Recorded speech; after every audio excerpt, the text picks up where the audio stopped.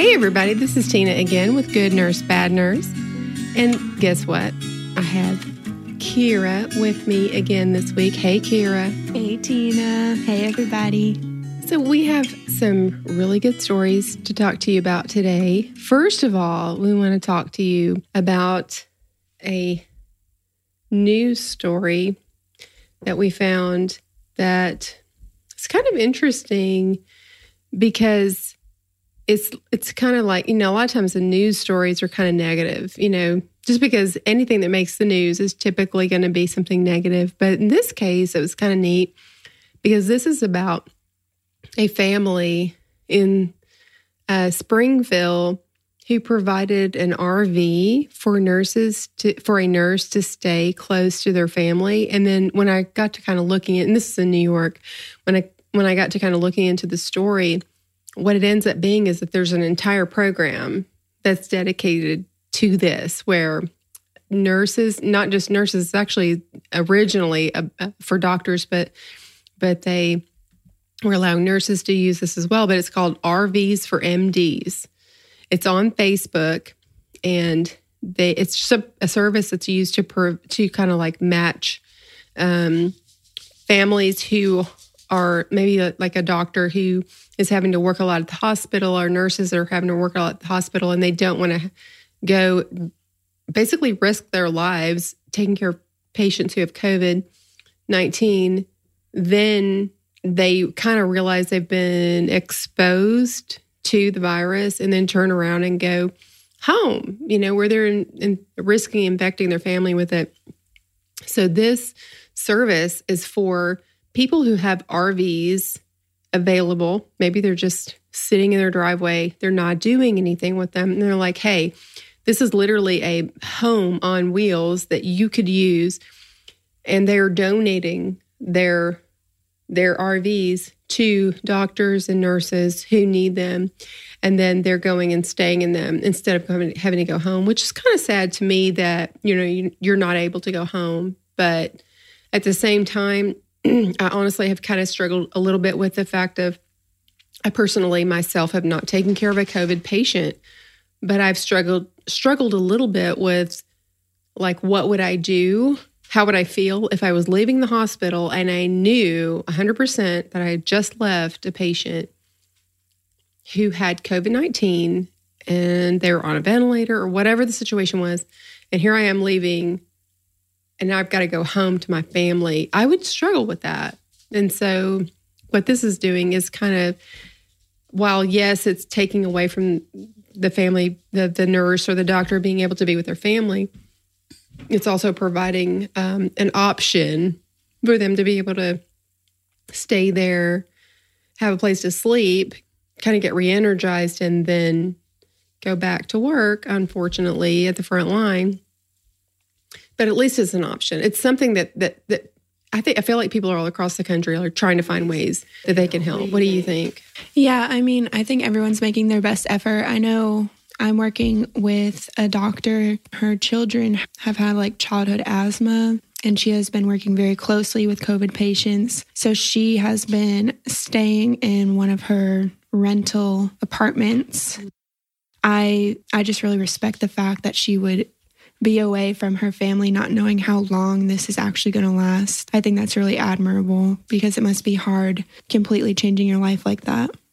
Oh, I agree 100%. I feel like I know for me, just a little bit that I've had to deal with as far as just knowing that I'm going to the hospital, potentially exposing myself to COVID-19 and then possibly coming home afterwards and doing every precaution I possibly can, taking my scrubs off immediately, whatever I can do.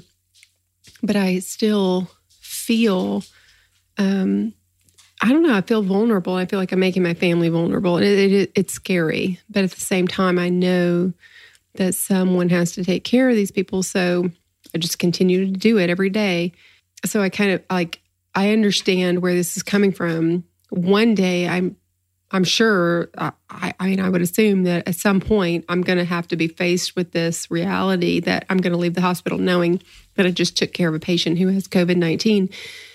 And I'm going to have to be faced with the option of like, do I go home or what are the alternatives? And it's really scary.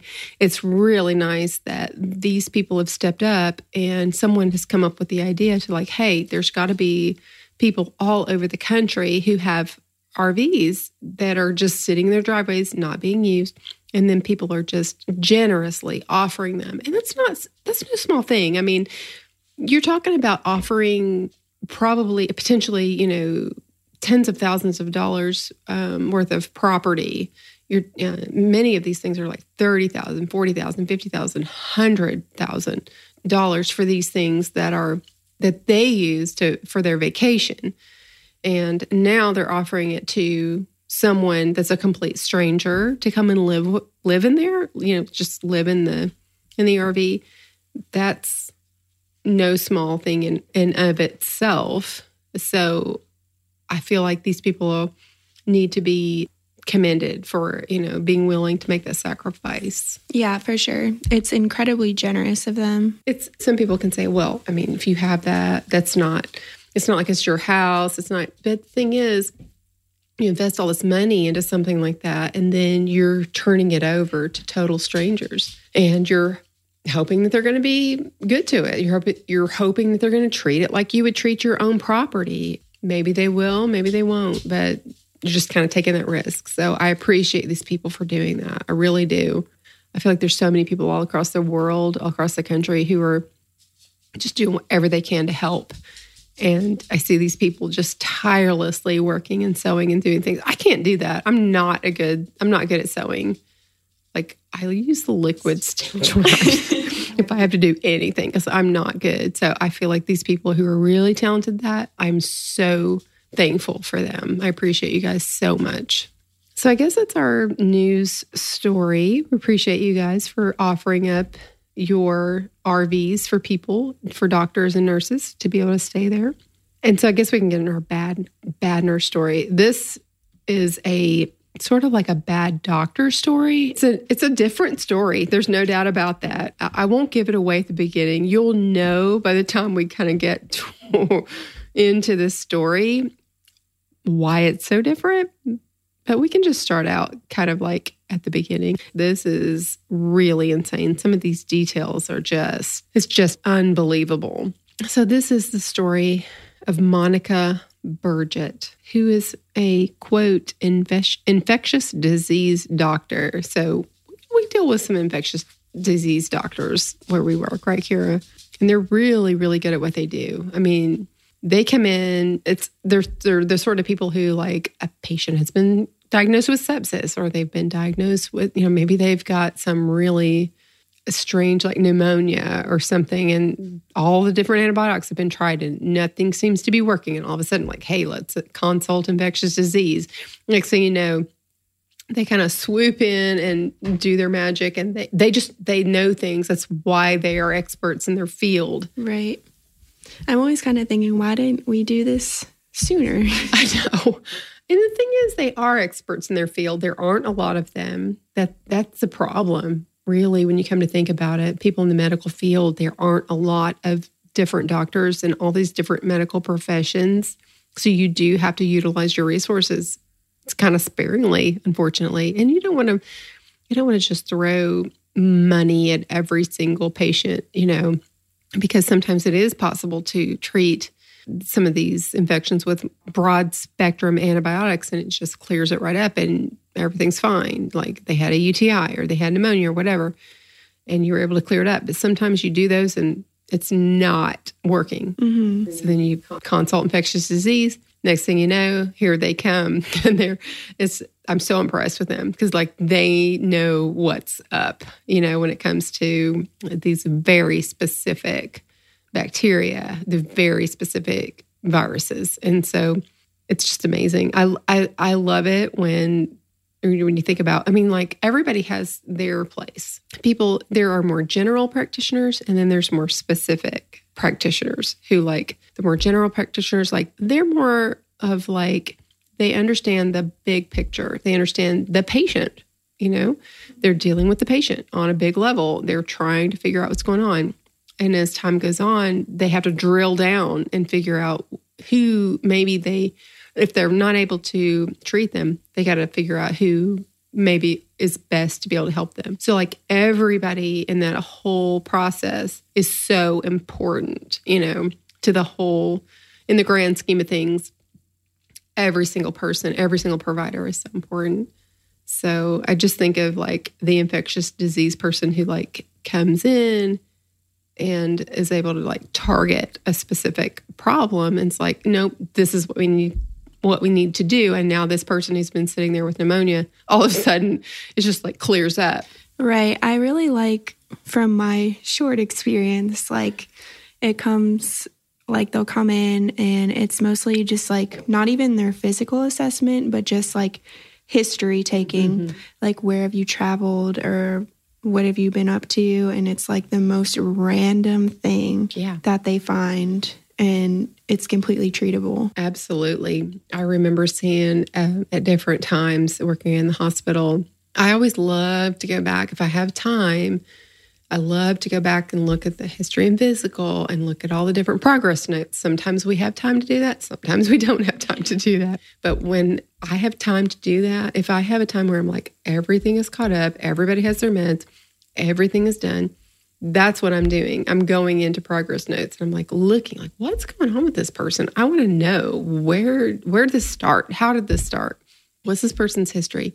What are all these different specialists saying about this person? And what's interesting is whenever the infectious disease doctor is consulted in a case like this, I love it. Like I can remember reading about patients who were maybe they were a farmer and they had been a farmer for years and they had a pond. And so what they literally put in they're so detailed in their notes, and they're like, patient has been a farmer for 30 years. And so they're inhaling. What are they doing? They're inhaling different toxins in the air. They're exposed to different bacteria that other people who are maybe live in the city or maybe who aren't farmers, don't live around ponds, don't live around where cows are defecating. And, there's so many different bacteria on a farm that other people are never exposed to. That are very specific to farmers. That infectious disease doctor knows that.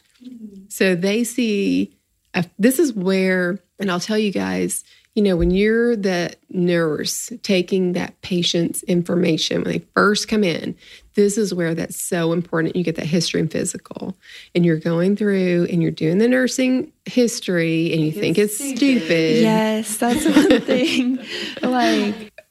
Of all, when somebody's admitted and I have all these tasks I need to do. I need to get labs. I need to do my assessment. I need to get them settled. Mm-hmm. The last thing I want to do is a bunch of paperwork, but it really is so important for the bigger picture that I really do make sure I sit down and take the time with them and just kind of see what they've been up to. Because if we don't know what's going on, that could really be a big clue. That's the thing. A lot of people don't realize that. You're asking these questions for a reason. There's a reason that from the beginning, someone decided hey, the nurse needs to ask these questions. These doctors, do you think these doctors have the time to go back and ask all of these questions? They're so busy. They're just like you. They have so many patients. A lot of times they have more patients than they have time to take care of them. They're relying on you to take a thorough examination, a thorough history. So when you're answering those questions, it is very important to answer them as accurately as you possibly can. Do you have family there that you can ask? Is the patient coherent and able to answer questions appropriately? If they are, it may seem like you're asking questions that are so invasive and so intrusive, but explain to the patient. Just say, hey, I know this probably seems like a lot, I'm asking things that are irrelevant, but I can assure you they're not. It's very important that I know whether or not your mother or father had cancer, whether or not your mother or father suffered from liver disease. Because if I know that, if the doctor knows that really, the doctor will take this information and say, oh, maybe I need to be focusing in this direction. That hospitalist has a lot of things to consider, has a lot of patients. If you help them narrow that down, that is huge for them.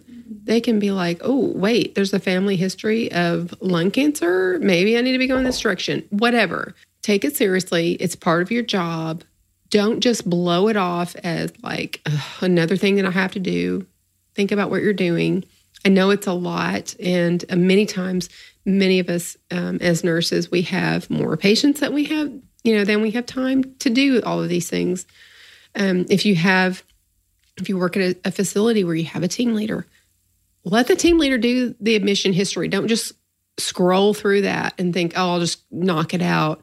If you don't feel like you can give the time that you need to give to that admission history, let the team leader do it, whatever you need to do. But don't just blow it off. Sometimes it's really important. So I say all that because this person, Monica Burgett, was saying that she was an infectious disease doctor. And some people may look at that and be like, infectious disease, like that's just some specialty. Like that's not, if it doesn't have to do with an infectious disease, maybe it's not something that you'd have to worry about. So keep that in mind.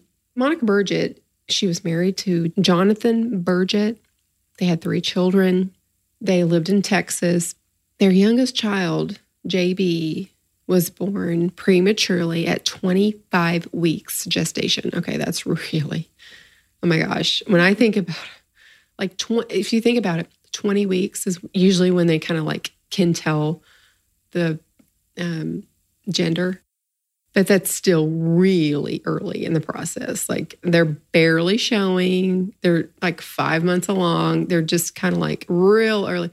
Okay, 5 weeks after that point, that's what we're talking about. That's crazy. That's so, so young. So JB spent the first 100 days of his life in the neonatal intensive care unit. That's the NICU, as we would call it. In late 2015, Miss Burgett and JB, he was 3 by this time. They moved to Cincinnati because Miss Burgett was seeking medical care at Cincinnati Children's Medical Center because JB had a genetic disorder, which is called neurofibromatosis, or it's also referred to as NF1. So NF1 is a genetic disorder. It causes an accumulation of proteins or benign tumor-like growths in various parts of the body. So, this is something that I actually know someone. I know a couple of people who've had this. So this, I know it's rare, but at the same time, for me to have known 2 different incidents, like 2 completely separate different families who've dealt with children with this, I don't know that it's that rare, really. I know it's scary. It's very scary sounding. If I had my child who was 3 years old, taken him to the doctor, all of a sudden they're like, hey, they have this neurofibromatosis. They have these benign tumors. I don't care how common you say it is or how, benign it is. It sounds terrible and I would be scared to death. While they were living in Texas, JB had a growth on the roof of his mouth that caused him pain. It caused him difficulty eating and swallowing. And in order to alleviate those symptoms, some of the medical providers that they were seeing at the time inserted a feeding tube into his stomach.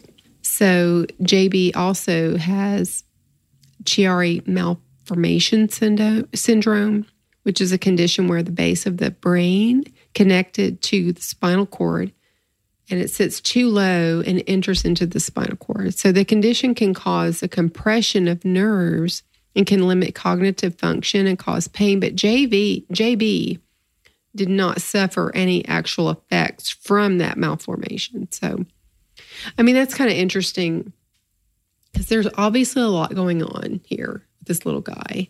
He's premature. He's got some sort of disorder that causes these benign tumors. He's got this other thing that's different, the malformation of the spinal cord or whatever. And so as a provider, you think of like, here's this mom bringing the baby in.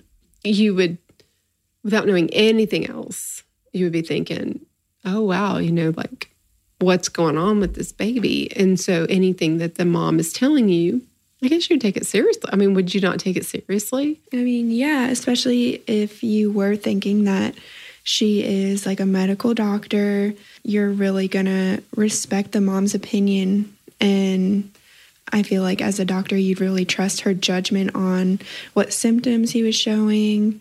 And there's just kind of like a fuzziness of where the line is drawn.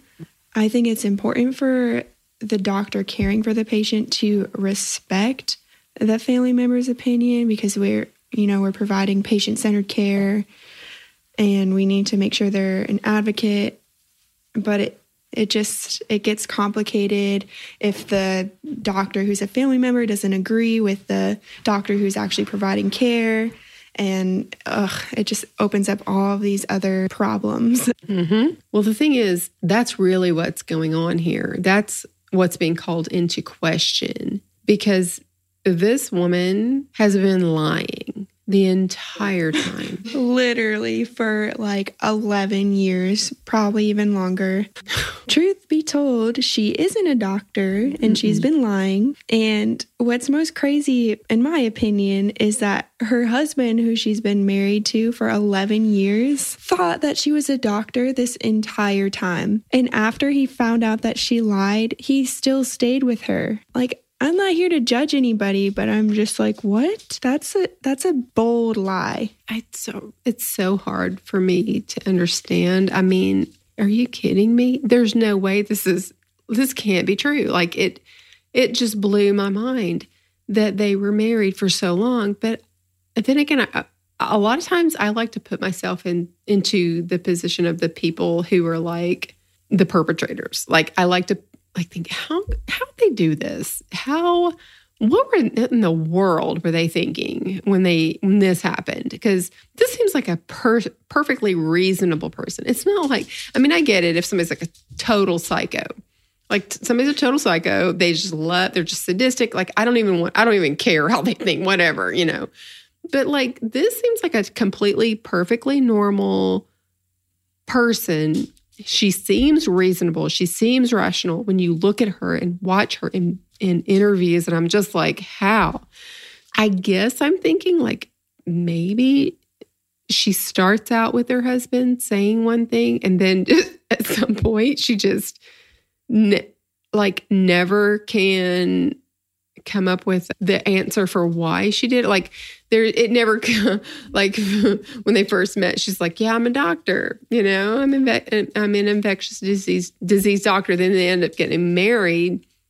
And then she's just probably thinking in her mind, well, I'll probably tell him at some point, but she never gets Just throw that on the back burner, what I'm doing with my entire life. I just don't even know how this happens, but I always like to try to give people the benefit of the doubt, and sometimes it gets really hard in these situations.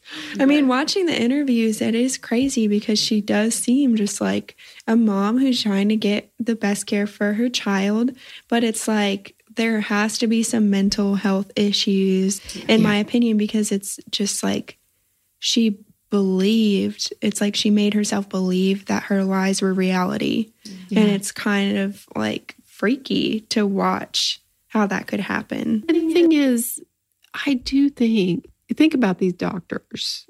Okay, in her mind, she's not saying she's a pediatrician. She's not saying, hey, I'm giving you the symptoms that I'm seeing or the things I'm seeing at home. I'm not giving you those from the standpoint of like an expert, like as a medical doctor.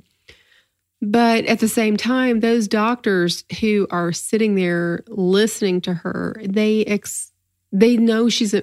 they know she's a medical doctor. I can't imagine that that would not play into, their decision when it comes to, because I know sometimes when I talk to people, I talk to family members, there's some family members that are completely oblivious as to what's going on. These people, and it's fine. I don't expect people to know everything that's going on. But when I'm trying to talk to them, I'm just like, I try to dumb everything down when I'm talking to them. I try to explain it on a kind of kindergarten level because I don't expect them to understand everything that I'm saying. Then I talk to people who seem like they know what's going on. whether they've researched the information or they are medical in some way, they seem like they know what's going on. And I feel like I can kind of talk at a little bit higher level with them. And then I almost like see what I can get away with people sometimes. I'm like, okay, I'll give you a little information. See if I feel like you understand it. If I feel like you understand it, I might just be like, okay, I can kind of talk like this with this person. Because the thing is that's the problem when you're dealing with family, you're dealing with patients, you're trying to educate them. As a nurse, you kind of have to know, where are they? And I feel like that's how these doctors were. They were like, well, where is this mom as a mom, but she's also a doctor. So she, on some level, understands sort of what's going on. And so she understands symptoms. She understands what to be looking for. She's not going to over exaggerate things, Yeah. So you could imagine like being one of the doctors for JB, like finding out about that lie. You would probably just be shocked and be like, what else is she lying about? Like, Is this woman, does she have some mental disorders? Like, what's going on? Has she been lying about this kid's symptoms? Because that is just not normal to lie about something like that. There is a medical diagnosis called Munchausen's by proxy. It is a medical diagnosis. It is something that providers use to diagnose someone who they have someone who's in their care. Usually it's a child. It can be just someone that they're caring for, but usually it's a child. And so they get attention because the child is sick, and then it somehow feeds some need that they have. And then because they're getting attention because the child's having symptoms, then they maybe start creating symptoms. And they may not even be realizing that they're doing it at first. Maybe they're embellishing, exaggerating symptoms. And before you know it, they're creating them. They're giving them, salt in their diet, extra salt in their diet, whatever they need to do to try to cause the child or their person that they're caring for to exhibit symptoms so that they have a reason to go to the doctor and a reason to continue this care because they're getting all this attention. They can go on Facebook and be like, oh my gosh, this person's sick, or my son or my daughter, whatever. And that's Munchausen's by proxy. It's been going on for a long time. And that's where, at this point, once a doctor realizes, wait a minute, you're not really a doctor? Then it's like the floodgates open and they're like, wait, what are the possibilities here? If you're not really a doctor, then what's going on? Is this patient even sick? Like, I don't even know what to believe anymore. The sources are unclear about how exactly her lie of being a doctor was revealed.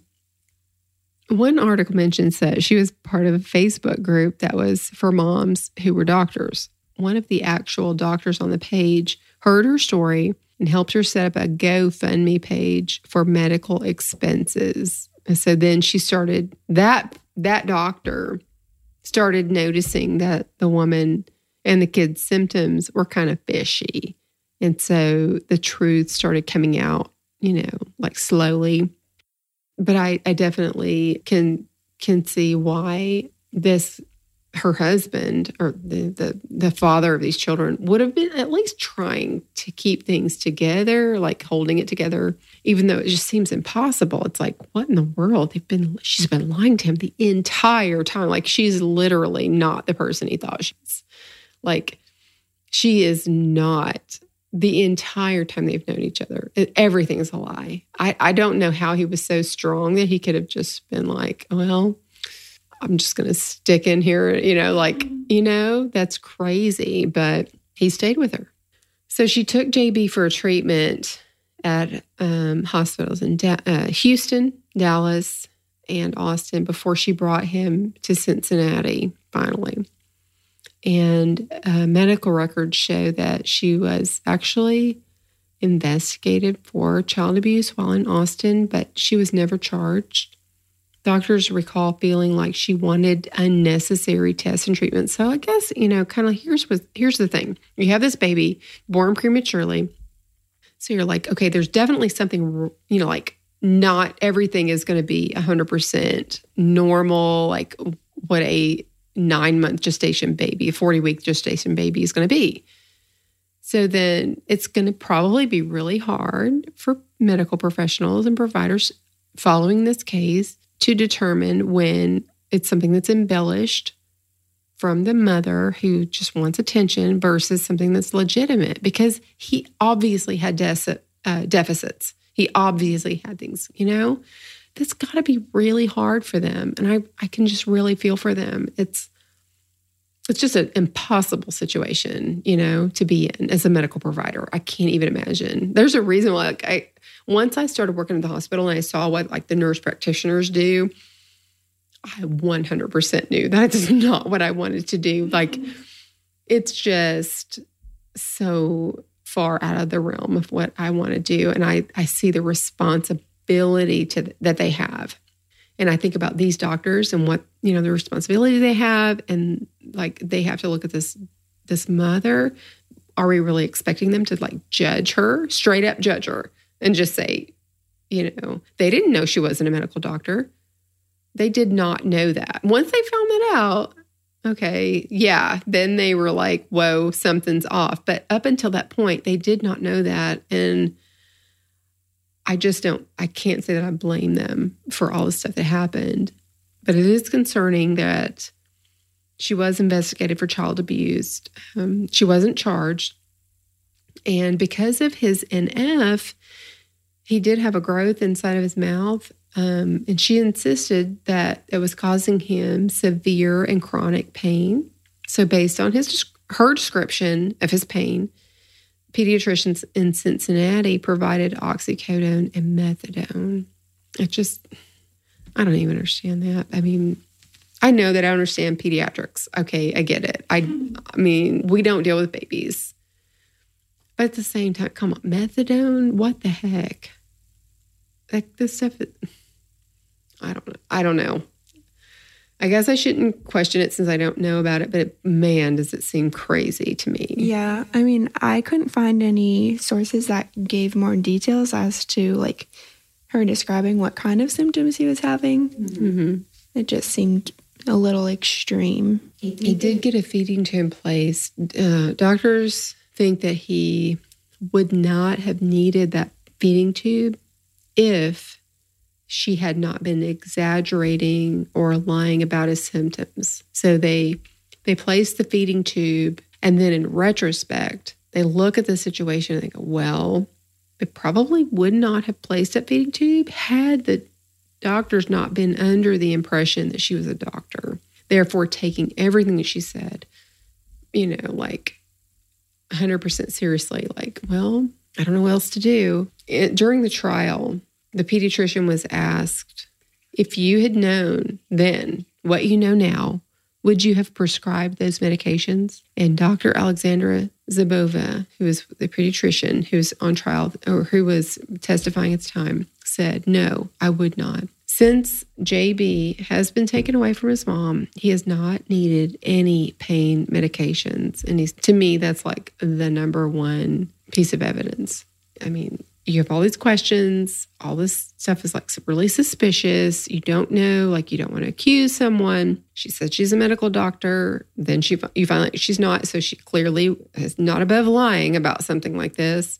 She claims well, I felt my son needed help. So I felt like I had no other choice but to try, basically use her quote doctor status to get things done for him because she was so worried about him.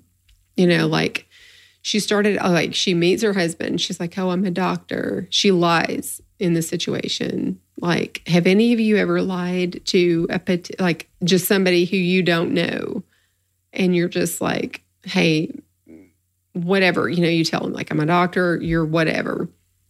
Then imagine that situation and that person literally one thing leads to another and they become the person who's asks you to marry them. I would think that most of us would at some point, real soon after, that initial introduction, you would be like, look, I know I told you this, but I got to come clean.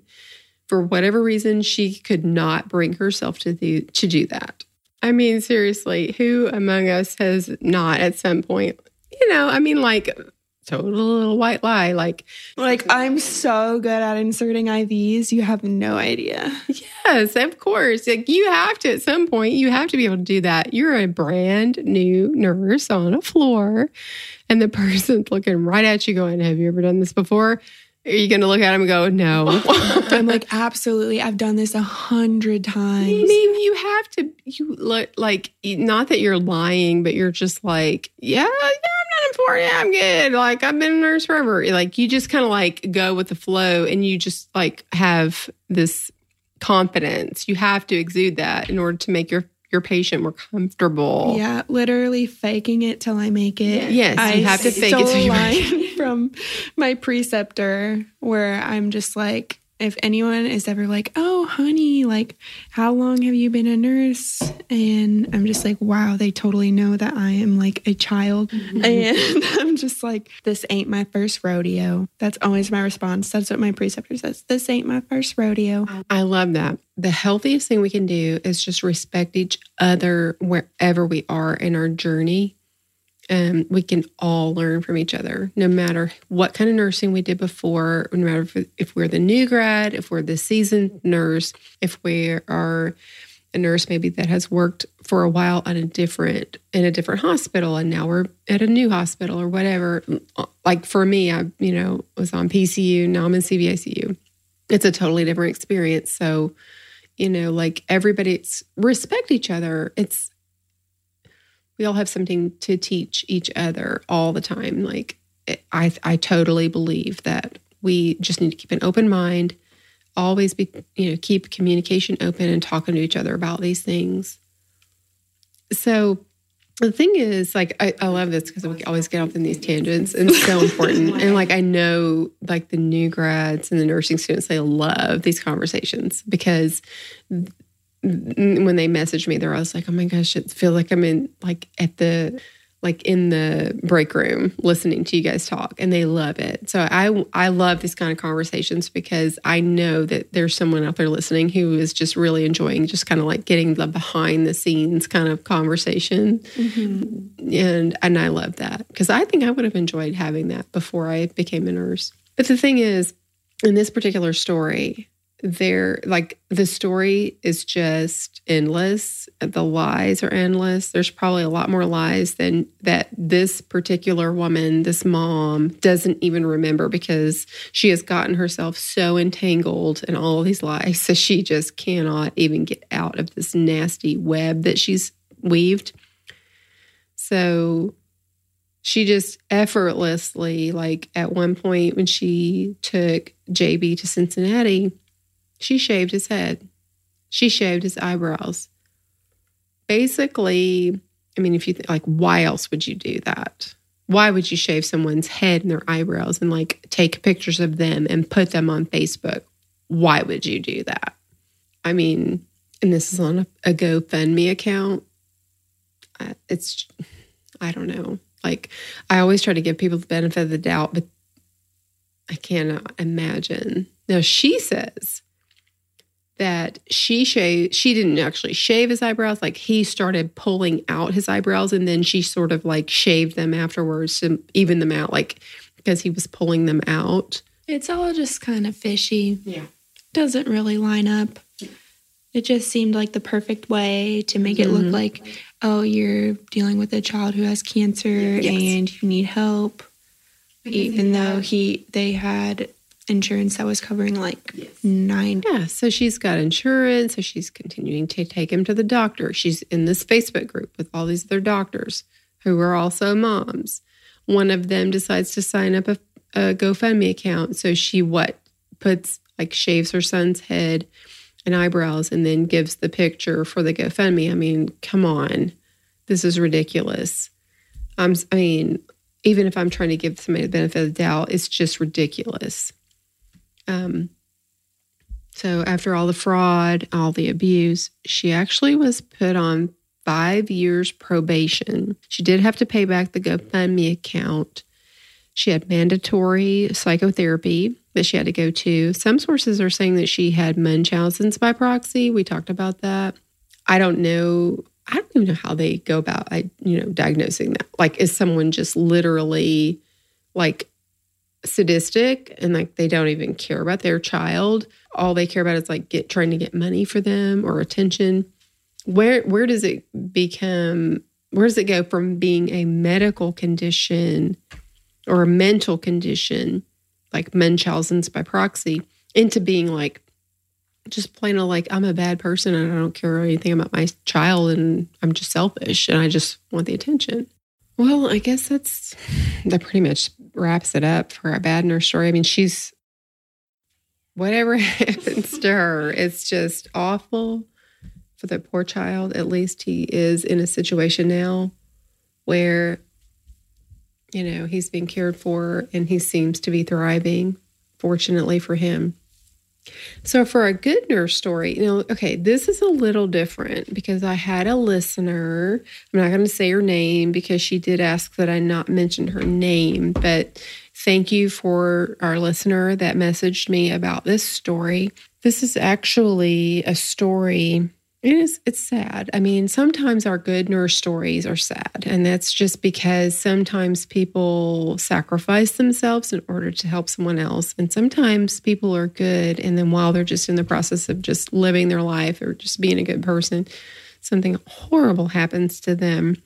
And that's the case for a good nurse story. So right up front, I just kind of want to get the bad stuff out of the way because we do like to sort of end on a good note if at all possible for this podcast, because I mean, that's sort of the point, right? I mean, really the point is to kind of like get these stories out there, get the bad nurse stories out there, get the bad stories out there, let people know this is the sort of thing that can go on. Let's all be aware of it. Let's don't just pretend like it doesn't happen, but then also get the good stories out there. Like, these are things that are happening. These are good things people are doing. In this particular case, it is sad, but I really appreciate my listener for sending me this message on Instagram. She said that one of her friends' mother was a nurse at a hospital where she actually was admitted to. So when she was in 4th grade, she broke her arm and she had to have surgery. So she is in the hospital. And then one of her friends' mother was a nurse at that very hospital. So while she's there, our friend of the podcast is there as a 4th grader, this friend's mom, who's a nurse there, comes to visit her. So now she comes there on her break, and we all know nurses don't get a whole lot of breaks. So that's a pretty big sacrifice. They don't? I mean, really? No, they don't. They really don't. I mean, like, yes, we definitely want to promote on this podcast for people to take your breaks when you can. Definitely go to the bathroom. Take your lunch breaks. We don't like to promote the idea of nurses like sacrificing themselves and like not taking care of themselves, because that's not what's best for everyone concerned. But at the same time, I do know that to take your break to go see another patient in the hospital, I mean, I feel like that's awesome. So, just a few weeks or months after this happened, after like she went to see her, on the floor to see how she's doing, kind of encourage her, she was killed by her husband, who she was separated from. And that literally just like this whole thing, like her coming there to see her. You can imagine she's in 4th grade. Okay. She's what, maybe 10, maybe 11. She's broke her arm. She's in the hospital. And then this nurse from another floor comes along. She's like, hey, I'm your friend's mom. She's coming to see you. Next thing you know, like a few weeks later, she's dead. And your friend's dad is the one accused of killing her. So it just made a huge impression on this girl. And she decided to become a nurse herself because of it. So years later, just like looking back on that, what a huge impression she had. She became a nurse. She's actually a peds nurse now because of the care and the comfort that she provided to her in her visit to her. And so I just thought that was really cool. It is cool. I love about nurses, we are people who are like normally feel truly called to be a nurse or have experienced something that just leads us that way when we would never expect to be led that way. Because I feel like a lot of people who become nurses, it's unexpected, like how much you just fall in love with it. It's true. It's so true. And the thing is, like for this particular woman, Melissa Barnhill, she, like, it's obvious that her life was about helping others. And she knew that this person was, in the hospital somewhere. And so on her break, she went to see this person, her daughter's friend. She had a reputation for just being a wonderful person. She had a reputation for being an amazing nurse, a wonderful person. And so when this happened, everyone was shocked, like, what happened? And the thing is, it's just like, so many stories that we see over and over and over again on this podcast where people are in a relationship, they're trying to separate, one person is trying to separate from the other. The other person is like not having it. That's the situation here. Her father, this Melissa Barnhill's husband, Kyle Barnhill, was like not happy that everything was going on. And he just literally drove by the house one night and shot through the window and killed her right in front of her daughter. I mean, it's the saddest thing. At the same time, I feel like this woman, Melissa Barnhill, has just the impression that she left on this earth is just huge. None of us are going to get out of this earth alive. Okay. We're all here for a limited amount of time. Melissa was here for maybe a little shorter than average, but we're all going to be leaving here at some point. She made a huge impression because just the short time that she spent on this earth, she influenced other people to be the best people that they could possibly be. And that's what I love about this story. Like, yes, her life ended, shorter than what was expected. But what did she do with the limited time that she had? And so I just love that. I appreciate her so much. I love stories like this. It's sad. I know I'm always like, oh, we end with an uplifting story. And then, a story like this comes along and I'm like, it's not going to be necessarily uplifting. But at the same time, her story deserves to be told. And I want to tell her story, even though it's not necessarily the happiest story in the world. She deserves to have her story told. She was a good nurse, and I'm really proud of her, and I'm proud of all of you guys who are listening, who are wonderful nurses. I love the nursing profession, and I love just all the people that I work with at the hospital, the people that I interact with on Facebook, and I appreciate you guys so much.